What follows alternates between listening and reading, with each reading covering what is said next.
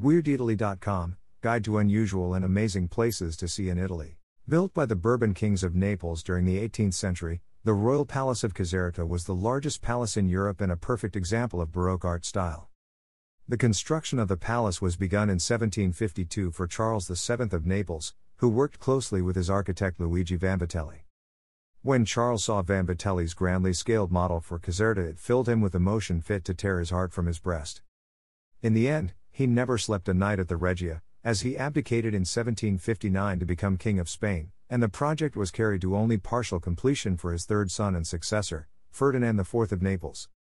The political and social model for Vanvitelli's palace was Versailles, which, though it is strikingly different in its variety and disposition, solves similar problems of assembling and providing for king, court, and government in a massive building with the social structure of a small city, confronting a Baroque view of a highly subordinated nature, la nature forcée.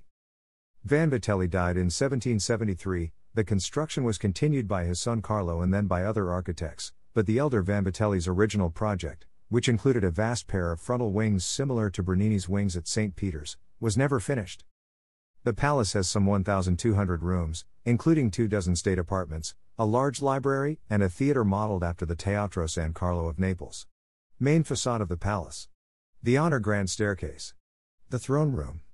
The Diana and Actaeon Fountain at the feet of the Grand Cascade. The population of Caserta Vecchia was moved 10 kilometers to provide a workforce closer to the palace. From 1923 to 1943 and during World War II, the palace was the location of the Accademia Aeronautica, the Italian Air Force Academy.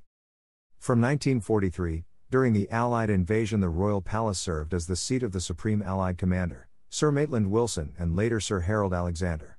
In April 1945, the palace was the site of the signing of terms of the unconditional German surrender of forces in Italy. The agreement covered between 600,000 and 900,000 soldiers along the Italian front, including troops in sections of Austria. The first Allied war crimes trial took place in the palace in 1945. German General Anton Dossler was sentenced to death and executed nearby, in Aversa. The palace has a rectangular plan, measuring 247 by 184 meters.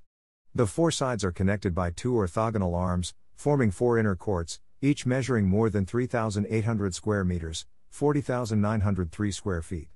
Of all the royal palaces in the world, Caserta is by far the largest in terms of volume, with more than 2 million cubic meter, 70 million cubic foot.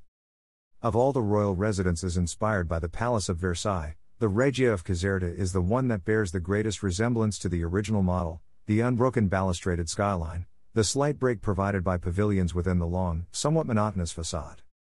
The garden, a typical example of the Baroque extension of formal vistas, stretches for 120 hectares, partly on hilly terrain. It is also inspired by the Park of Versailles. The park starts from the back facade of the palace, flanking a long alley with artificial fountains and cascades.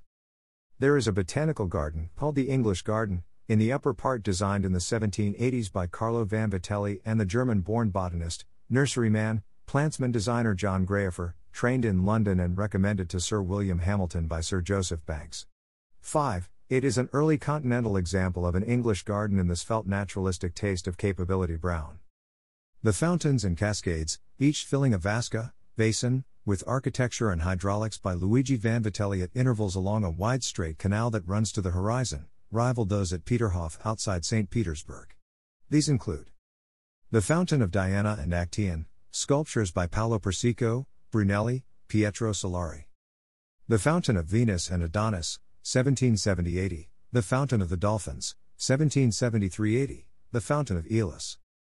The Fountain of Ceres.